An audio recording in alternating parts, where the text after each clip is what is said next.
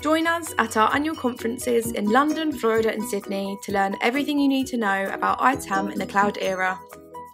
For more details, head to itassetmanagement.net/events.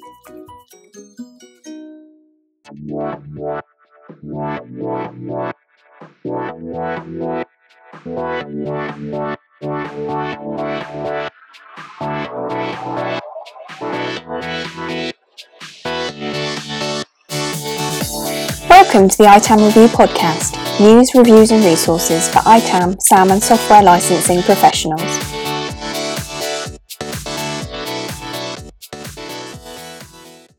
Welcome to the ITAM Review podcast. My name is Martin Thompson from the ITAM Review, and today I'm delighted to invite Guy Tritton onto the podcast. Guy very kindly spoke at our UK conference in Twickenham last year and was very well received by everyone at the conference. So I was keen to get Guy on the podcast and in particular cover some of the topics that are happening in the ITAM industry at the moment. Guy is a barrister based in the UK working for Hogarth Chambers, and his focus is on IP law, which, as I understand it, Guy, includes high-tech, hardware, software, apps and services. So welcome to the podcast, Guy. Could I start by saying, for those of us that are not from a legal background, what is a barrister compared to, for example, a solicitor or a lawyer? That's a good question, Martin. Barristers, traditionally the people who appear in court, were the ones who wear the wigs and gowns.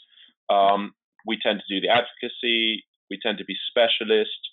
Most people will be familiar with barristers from TV programs, the ones who do the cross-examinations, the speeches, and that. A solicitor is traditionally the lawyer, a different type of lawyer who interfaces with the public. Traditionally, the public instruct the solicitor, and the solicitor, when they need advocacy services or specialist advice services, will instruct the barrister. Think of it like a general practitioner, a doctor who you go to see. He diagnoses your illness. It may require surgery, and then the doctor will refer you to a specialist surgeon. So that's the traditional model. However, nowadays, the barristers are allowed, if they've done a public access scheme, to directly contract with the public, businesses, customers, whoever. And many of us, including myself, have undergone the public access scheme, which allows us to do this. The advantage of this is that we can give very specialist advice. We tend to know our law very well, and we can give it without having to go through the intermediary of a solicitor. As a result, I now am used almost like a sort of in-house counsel by a number of IT tech companies to provide a wide range of legal services, including IP advice and commercial contract advice, as well as wider aspects. And the reason they'd come to you rather than a solicitor is because you would have more specialist expertise on the front line. Is that right? That's true to a certain extent. It's not to say that some solicitors don't have specialist expertise, but generally, particularly for SME companies, that specialist expertise tends to be focused in big city firms or very expensive firms. Barristers work for themselves. We have no atriums. We have no huge buildings to support. So we're able to give very good advice for a reasonable price. And that has considerable attraction to many customers who are SMEs or not substantial companies. In particular, some people like myself, we work on a quarterly retainer, which allows the business to budget for legal expenses. Right. And that's what I do with quite a few of my IT customers. So how did you become a barrister? Well, how long have you been doing it, first of all, and how did you become a barrister in the first place? So my educational background is I have a natural science degree, so I have a technical qualification. I worked for a while as a computer programmer. I worked for a little while in industry. It was in the days when technical people were not valued in the way that they are now. You tended to be put into some back room and treated in a rather condescending way. I didn't find that particularly attractive. My mother was a barrister, and she suggested, why don't I try being a barrister? And so I made the swap. I did the change. Had to do some 2 years of study, and actually then became a criminal barrister, which I enjoyed thoroughly. But it was very, very poor pay and very, very long hours. And then I thought, well, why not become a barrister who specializes in the tech field, intellectual property, IT law, and made that swap, and have been practicing as an intellectual property barrister now for about 20 years. Okay. And our audience is specifically people from typically end users, so they're large corporates and they have a job title of ITAM, SAM, or licensing. So they're at the business end of a contract. Maybe they're defending an audit or a dispute, or they're trying to manage the life cycle of a contract. So what would you typically do, without obviously going into specifics, but what would you typically do for them? How would you help them? Well, one quite often has at disputes on contracts between obviously software houses, very large concerns relating to license fees, relating to royalties. And I suppose what I tend to offer and what the customer likes is that it really requires a good understanding of the technology, particularly IT, how it works, as well as a keen understanding of the legal approach to contracts, which is normally what this comes down to, but also intellectual property law, because behind every license is, of course, a copyright in the software, which if you fall outside that license, in essence, you are infringing the copyright. So one brings together one's knowledge of tech, particularly IT, being an ex-computer programmer, I understand this very well, knowledge of contracts, how to interpret them, contract law, but also knowledge of intellectual property, particularly copyright. So there's an opinion, which you might not share, but there's an opinion that says that a lot of the software companies at the moment can set their own laws, they can govern those laws, and they can be executioner of that law as well via copyright. And it's very much, the bias is very much in favour of the software publisher. And just to put that in context, we all respect copyright. We all want people to be paid for what they manufacture, and there are people around the world that are deliberately abusing that, and that should be stopped. But there's also there's a section of the market whereby that copyright power is maybe being abused a little bit. What's your view on that?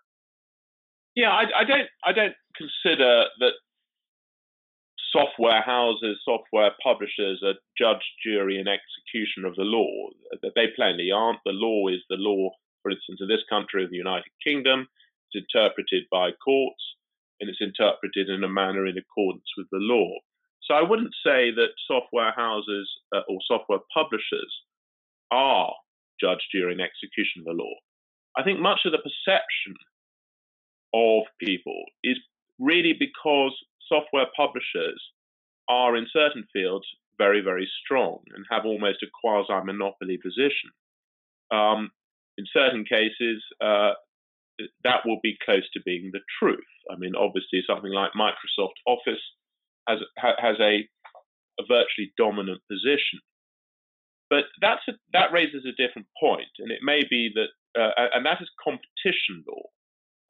And then it may be that there are certain situations when a software publisher is in a very strong position and may be tempted to, or indeed carry out, what would be described as abusive practices.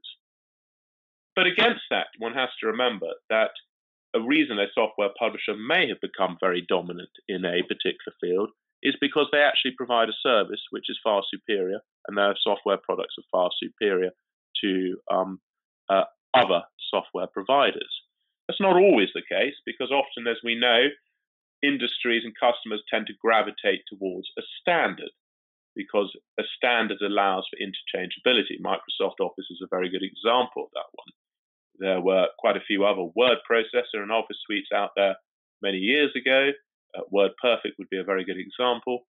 But in the end, because you're not having to interchange and exchange documents, electronic documents, it's the natural tendency of an industry to gravitate towards a particular standard.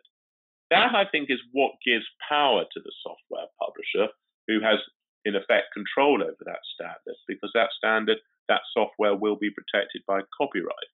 So I think a lot of the complaints, the gripes and the groans of customers is really more, not so much that they're judged during execution, but they wield a lot of market power because of their dominance or quasi-dominance for a particular software product. Right. And you haven't necessarily got the ability to shift to something else, to use your market power, or whatever you want to call it, vote with your feet. That's right. I mean, in certain cases, people feel they're just forced to use a particular software product. And the suspicion or the fear that they have is that as a result, the software publishers' terms and conditions of their licenses tend to be tough, onerous, and expensive. Right. So one of the key reasons for getting you on the podcast today, Guy, was I'm really interested in your opinion over a very specific case that's come up recently with SAP versus Diageo. And it's quite a key concern for a lot of our readers, because indirect access is a growing thing. If you look at all the buzzwords such as Internet of Things and all of these internet-connected devices, basically there's a lot more electronic devices that are storing data, manipulating data, and sending data over the networks. You know, it could be a toaster that's collecting something and interacting with another system. So it's a big thing on the radar. And then this big case with Diageo, which is a huge £10 billion drinks group, comes up. So not an insignificant company. And they've lost, or seemingly lost, the case against SAP. What's your view on that case? And maybe if you could also share how would it's come into the public domain. It didn't start that way, obviously. There's probably lots of NDAs and disputes going on for months, if not years, prior to this. What's your view on that case? Okay, so the Diageo case is a case which fundamentally turns on the construction of a license agreement between SAP, the well-known software publisher, and Diageo, an extremely well-known multinational conglomerate. The sum being sought was about £54 million by way of license fees.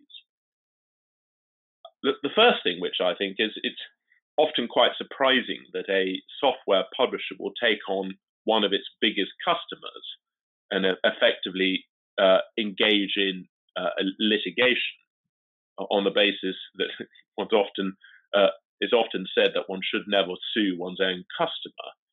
It's not good for business. It's not good for PR.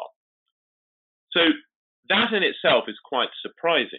But clearly SAP felt that they were in a strong enough position. And by that I mean that Diageo was unlikely to go elsewhere, and therefore felt comfortable about suing its own customer for a substantial sum of money, although one must remember Diageo is a multi-billion pound organisation. The actual dispute is a sort of thing which is going to be becoming more and more common, which is what is the position under license agreements when new methods of access to the software, that is to the SAP ERP software, start happening. I mean, in a very sort of high level summary of this case, what had been happening was that Diageo had traditionally accessed the SAP ERP software via its call centers. So what would happen is a customer of Diageo would phone up the call center about an order it wished to place, about which it wanted goods from Diageo. And then the call center operator would then access the SAP software, implement the order, process the order, and then obviously the goods would be supplied to the customer, and the SAP software would make various amendments to stock, etc. Most people, I think, are very familiar with the SAP software. What Diageo decided to do to save money, I suspect, was to give customers access directly or indirectly, we'll come on to that, to the SAP software so that they could do their own ordering without using call center operators. And so what they implemented is they implemented two software products. One's called Gen 2 and the other one is called Connect. Gen 2 is a Salesforce product, which is a CRM product. And Connect is really for customers to manage their business accounts. And this software was interfaced with the SAP software, the ERP, via what's known as effectively a software engine called the SAP PI.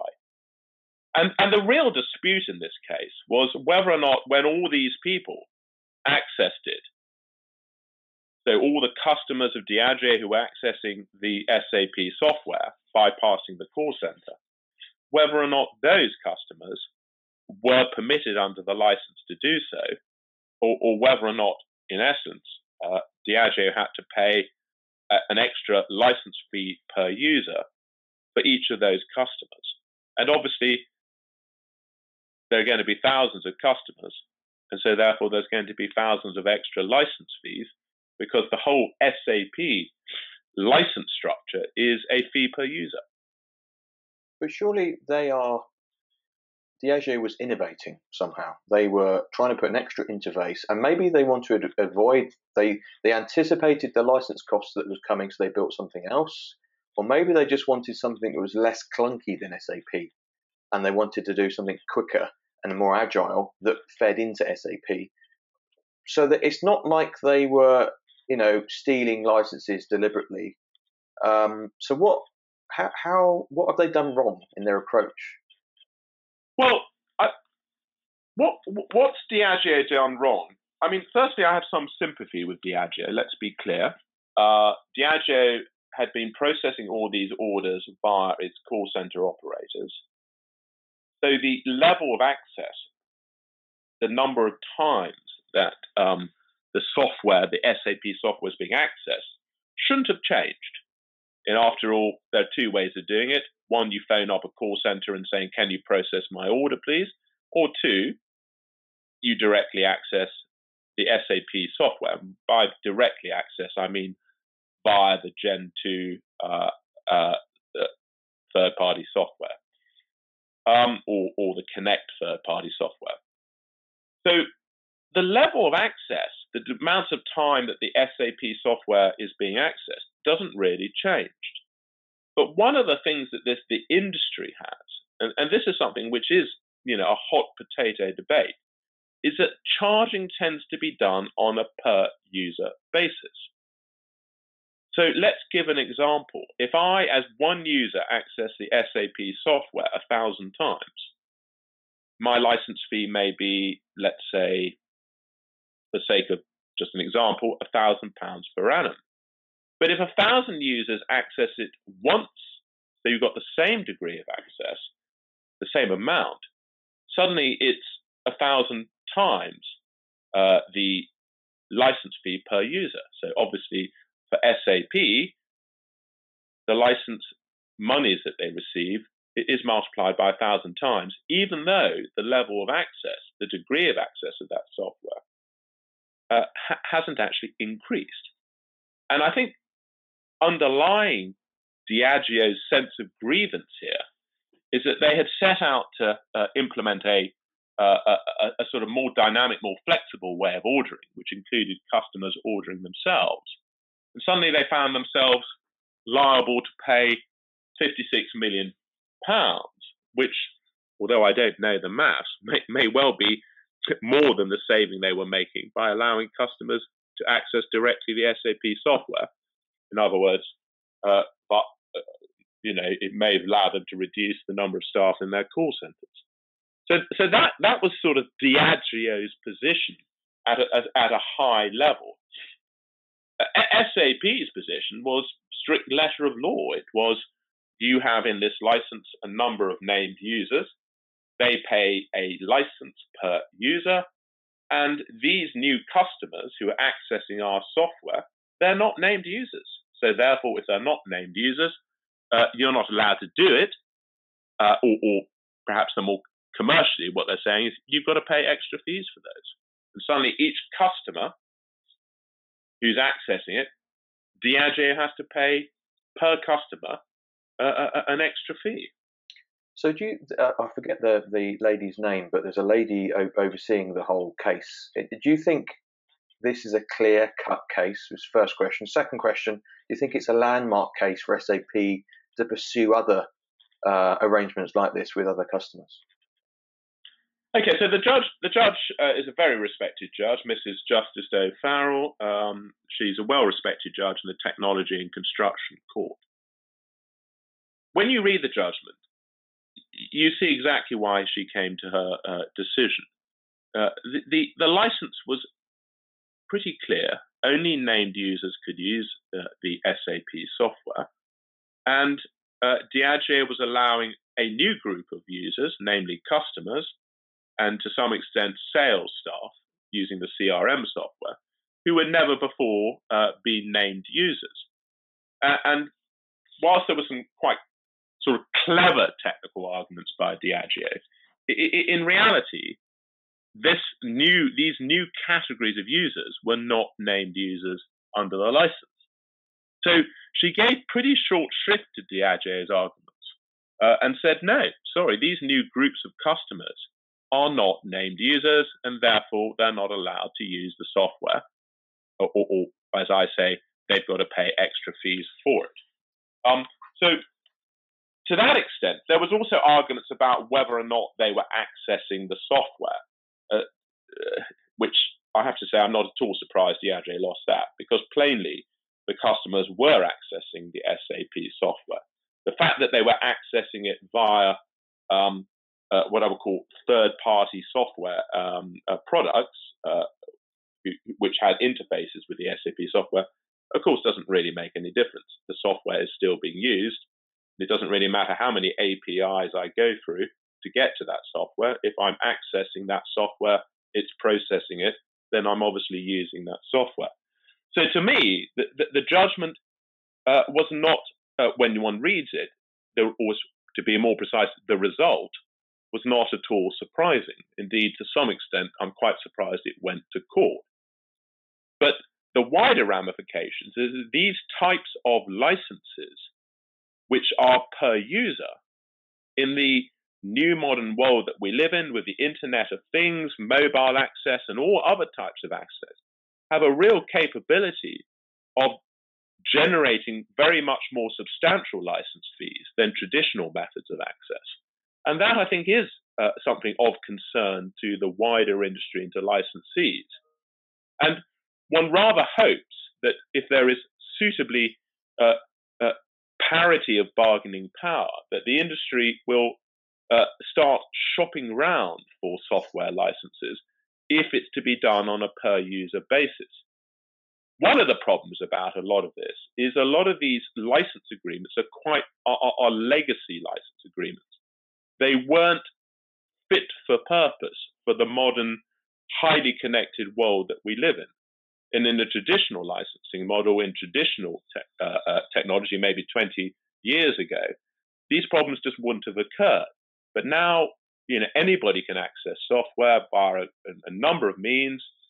Your fridge can access software. Your mobile can access software.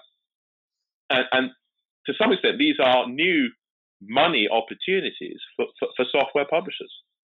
But speaking to end users about this case, again, and just to reiterate, none of the people that we speak to at the ITAM review, with the very odd exception, but the vast majority of people are very happy to pay the likes of SAP for the software, but they just want clarity over what it is they have to pay, so then they can do the mechanics and pay the right bill. And the issue, I think, with this case is that even though Diageo have been through this process, the area of what is indirect access and what isn't indirect access, and are we just touching data, or are we manipulating data, or blah blah blah, it still remains unclear. And I mean, is there an industry standard for what indirect access is, and is there any case for defending that? And another point that's brought up with end users is that they have to guess they have to make their own interpretation of a license, because it's either unclear from SAP or it's not been defined, and it's certainly not been defined in the contract. So I think that's a little bit happened with this Diageo case, in that Diageo had in their mind what they were allowed to do and went ahead and did it without a contractual blessing from SAP. So there's a lot of murkiness that remains around this, isn't there? Yeah, there is a lot of murkiness. I have to say that I now negotiate on behalf of my clients quite a lot of contracts. One of the things I do is not just draft contracts. I actually get involved in the negotiation stage. And I have to say, I'm always amazed in IT licenses and IT contracts, particularly when one gets a contract from the other side, just how unclear and unfit for the modern world many of these types of licenses are. One of the problems is often that the sort of there's a pro forma license which is used. It doesn't get much legal overview, legal oversight, particularly by somebody who's technologically able and competent. And therefore, there is murkiness, because one of the problems, and this is the case in this particular case, is how do these sorts of traditional types of licenses apply to new technological paradigms? And that was fundamentally the problem in this case, is that it didn't really deal with the new type of uses which we see in the 21st century, particularly where customers, via various third-party software products, are interfacing with the licensed software. So I totally agree with you that there is a lot of murkiness. All I can say is that, particularly for customers who are entering into a license on a per-user basis, that please do get this looked over by somebody with technical experience and legal background to make sure that you're covering the situation. I mean, I know one case, which is in the United States, where the whole dispute revolved around where people accessed from a mobile phone the software through effectively a server owned by the licensee. Did that mean that there was however many mobile phone users, possibly millions, per user royalty fee, or was it really a one license fee because it came through the server? And I think what the Diageo case shows is that in the modern world, in the 21st century, the per user basis within a large company is really not truly fit for purpose. It obviously benefits the software publishers, but people should be trying to get a more fit for purpose method of payment of license fees. The per user basis is really ripe for extra levying of charges simply based upon technical innovation, which allows different people to access using different forms of platforms. So two things that we've found as a result of this discussions around SAP is almost as a defence against this, and I'd love to get your feedback. So final question really is, one approach is negotiate indirect claims at a later stage out of the contract. So if I'm buying a new user agreement with SAP, that you put in a clause there that says you're not going to come after me for indirect access later. I don't know how realistic that is, but we hear from other SAP customers that they've done that. So it's almost a risk mitigation. When the salesman is foaming at the mouth, ready to close a deal, sometimes you can put that sort of thing in. And the other approach is to only sign an agreement based on your specific environment. So, Mr. SAP, this is what we plan to do. This is how we plan to architect our systems, and we're going to license it on this basis, and you agree, which seems quite I imagine that's quite expensive from a legal point of view to do that. Is that, in the absence of clarity from SAP, is that the way to do things, or is there another way? Well, firstly, I'm a great believer in negotiating terms. Often people feel they just have to accept them. But the reality is, in most areas of software, there are always alternative providers. And these salesmen from these big companies are desperate for your business. Their commission relies upon it. And they will often bring some leverage on the legal people to allow amendments to it.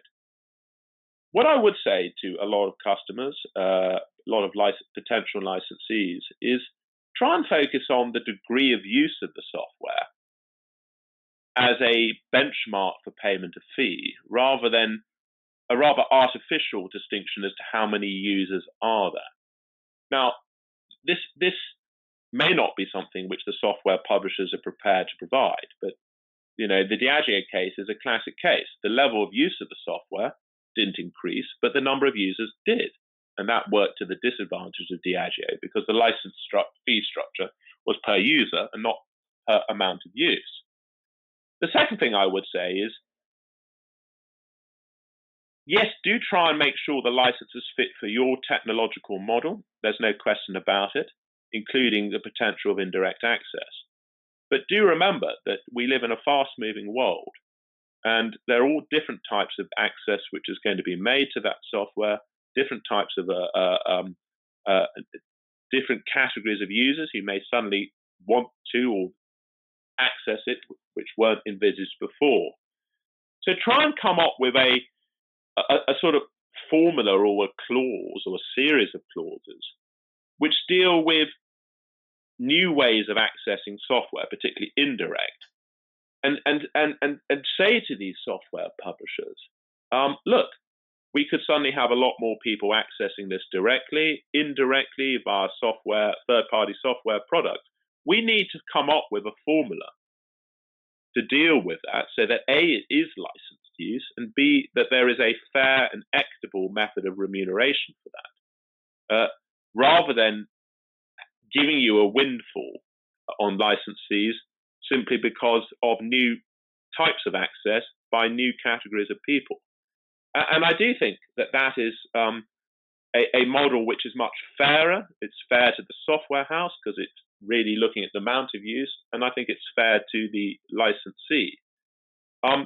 That requires a degree of deep thought, good drafting by the lawyers to make sure that windfalls in the future won't suddenly occur, particularly ones which result, as in the Diageo's case, as a result of the licensee trying to save money. In Diageo's case, they were trying to save money by allowing customers to bypass call centres, which obviously has the effect of reducing the number of staff which they might have in a call centre. So yes, one's got to think innovatively about where is my business now, where might it be in 10, 20 years' time, and making sure that the license is very clear on its terms as to the payment structure for new types of use. So, Guy, thank you very much. It's been very interesting talking to you about the Diageo case, and people can come and meet you at our UK conference again this year. So thank you very much again for supporting us. If people want to approach you directly, what's the best way of getting hold of you? Via the Hogarth Chambers website or email? What's the preferred way of getting hold of you? If people want to get hold of me, to be honest, the easiest way is just to Google my name, Guy Tritton. I'm all over the web. Please access me via Hogarth Chambers. And as I say, I'm licensed to do public access, so I can take instructions directly from businesses directly without going through a solicitor. And what I tend to do is have a sort of informal half an hour, 1 hour chat, see if I'm the right person for them, and that I tend to offer for free. And then if we feel that there's something which I can add of value to their business in the way of provision of legal services, then we can move to a more formal engagement. Perfect. Thank you very much, Guy, for your time, and we look forward to seeing you at the conference. Join us at our annual conferences in London, Florida and Sydney to learn everything you need to know about ITAM in the cloud era. For more details, head to itassetmanagement.net/events.